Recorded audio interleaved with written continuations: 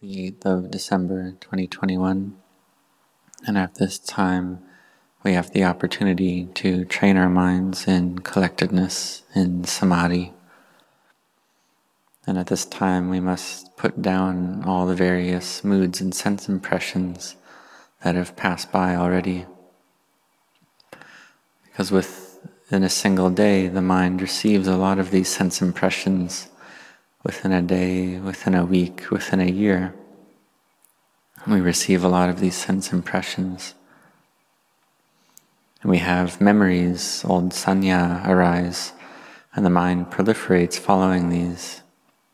Or we worry about various things, about our work, about the economy, about our bank account, and so on. And so at this time, it's the time to put all these things down, the time to train our minds in peacefulness, in samadhi. And according to nature, the brain stores a lot of memories, and the mind is that which builds these memories, because the mind tells the brain to think according to the desires and needs of the mind, of the citta. And now we train our minds to be still, to be peaceful, to separate from the body. And when the mind is peaceful, we see that the mind is one thing and the sense impressions are another. We separate them out. This is something that we can do. We see that they're two different things.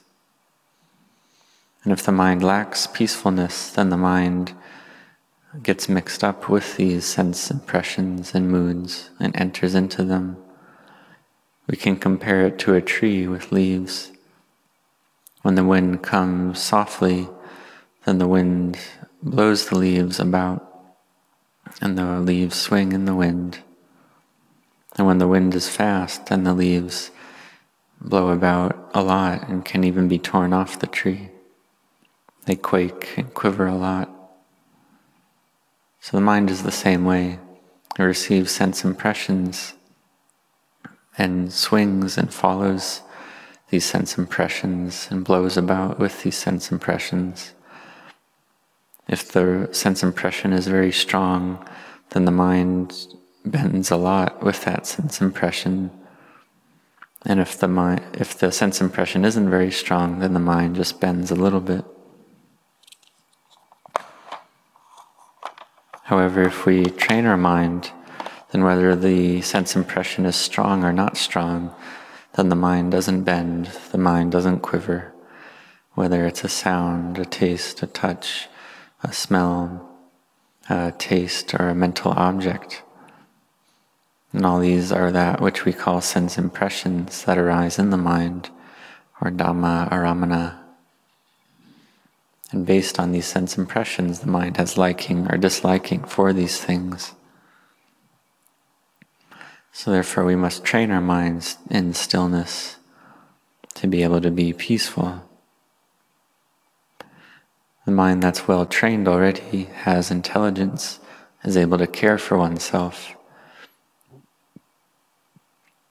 And so we've likely heard that the nature of the mind is pure and bright, and these sense impressions enter the mind, and the mind gets mixed up with that sense impression. But when the sense impression passes away, then the mind is back in its pure state, the same as before. But the problem is that these sense impressions enter very often, and the mind gets blown about and mixed up with these sense impressions very often as well. And therefore we don't see the purity of the mind. And when we train in samadhi, then rapture and happiness arise. Samadhi arises, then we can understand more clearly. We see clearly outer phenomena, inner phenomena. We understand these things and see the mind clearly. So this training in samadhi is something very important. So at this time, it's the time to put down all these sense impressions and moods, to have effort in this. We can watch the in-breath and watch the out-breath and set our hearts on this. And we set our hearts that we're not going to think about anything outside. And if we do have thinking, then we have effort to bring our mind to the meditation object.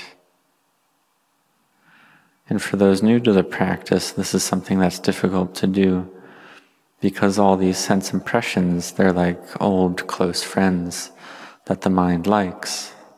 The mind likes to think, likes to proliferate. And then the mind meets with a new good friend, which is the breath, or our meditation word. And the mind doesn't like this new friend and tries to proliferate the same as it used to. So therefore one must fight with these old habits, because the mind that's untrained doesn't see the drawbacks of agitation in a chaotic mind. So we have to contemplate, well, if we proliferate, what do we gain from that? We see that the Buddha taught not to think about the past or the future, but to be in the present a lot. So you must have effort in this. You must try to train and practice your mind in this way.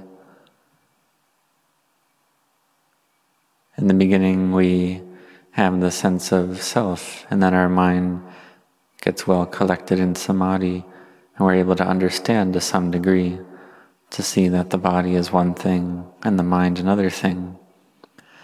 And once the mind has some samadhi, we can contemplate the body to see it more clearly, to see that it's something that's uncertain, it's impermanent, that it's ever-changing, that all conditioned formations are ever-changing. We see the conditioned formations that don't have consciousness, such as cement, metal, wood, stone, and so on. And humans use their intelligence to put these materials together to make into a building, to make various objects. And they can make these buildings very strong and sturdy. But we should understand that all phenomena, all things in this universe, they're all impermanent, all the same. Just like our bodies, composed of these four elements of earth, air, fire, and water, gathered together, we see that in truth it's something that's impermanent, it's unstable. In people that we've known for some time, we see them age, see them sicken, see them die. We see this a lot. Someone that's born after us may die before us. This is something that happens. So we practice to see impermanence.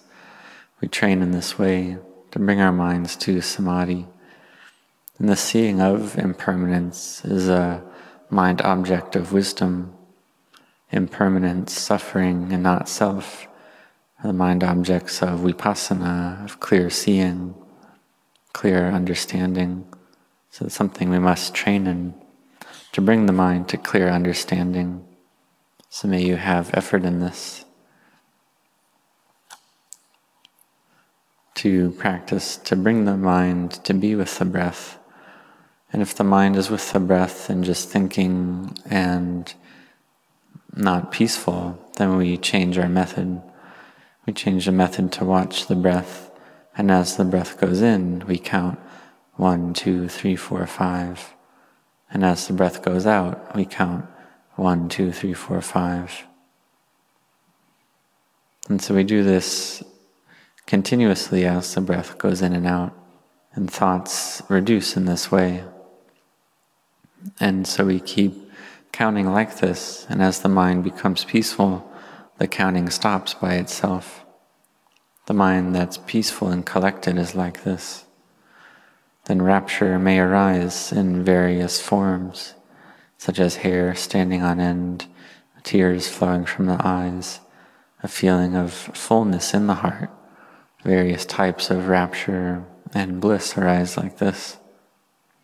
So in the beginning, samadhi is like this. It can arise from merit, from goodness, from the mind object of merit, from our practice of cutting off that which is unwholesome, practicing that which is wholesome. So may you set your hearts on this.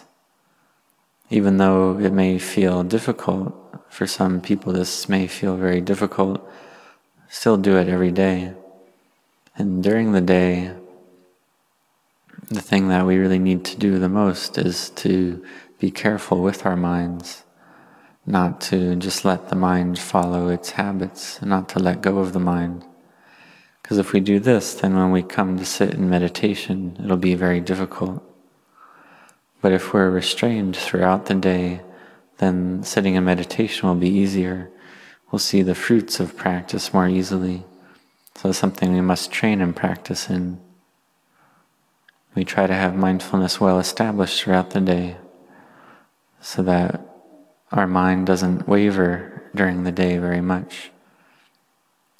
When our mind is less well controlled, we can contemplate continuously. And in the end, the mind can gather together. And when the mind truly gathers together, the mind sees the Dhamma easily. It's something that's easy at this point. And the mind object of a stream enter, of a Sotapanna, is to see everything as impermanent.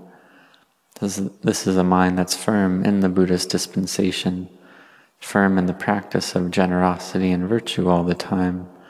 This is the mind of a stream enter, is like this. And this is a type of mind that's able to practice the Dhamma correctly. So may you all set your hearts on this.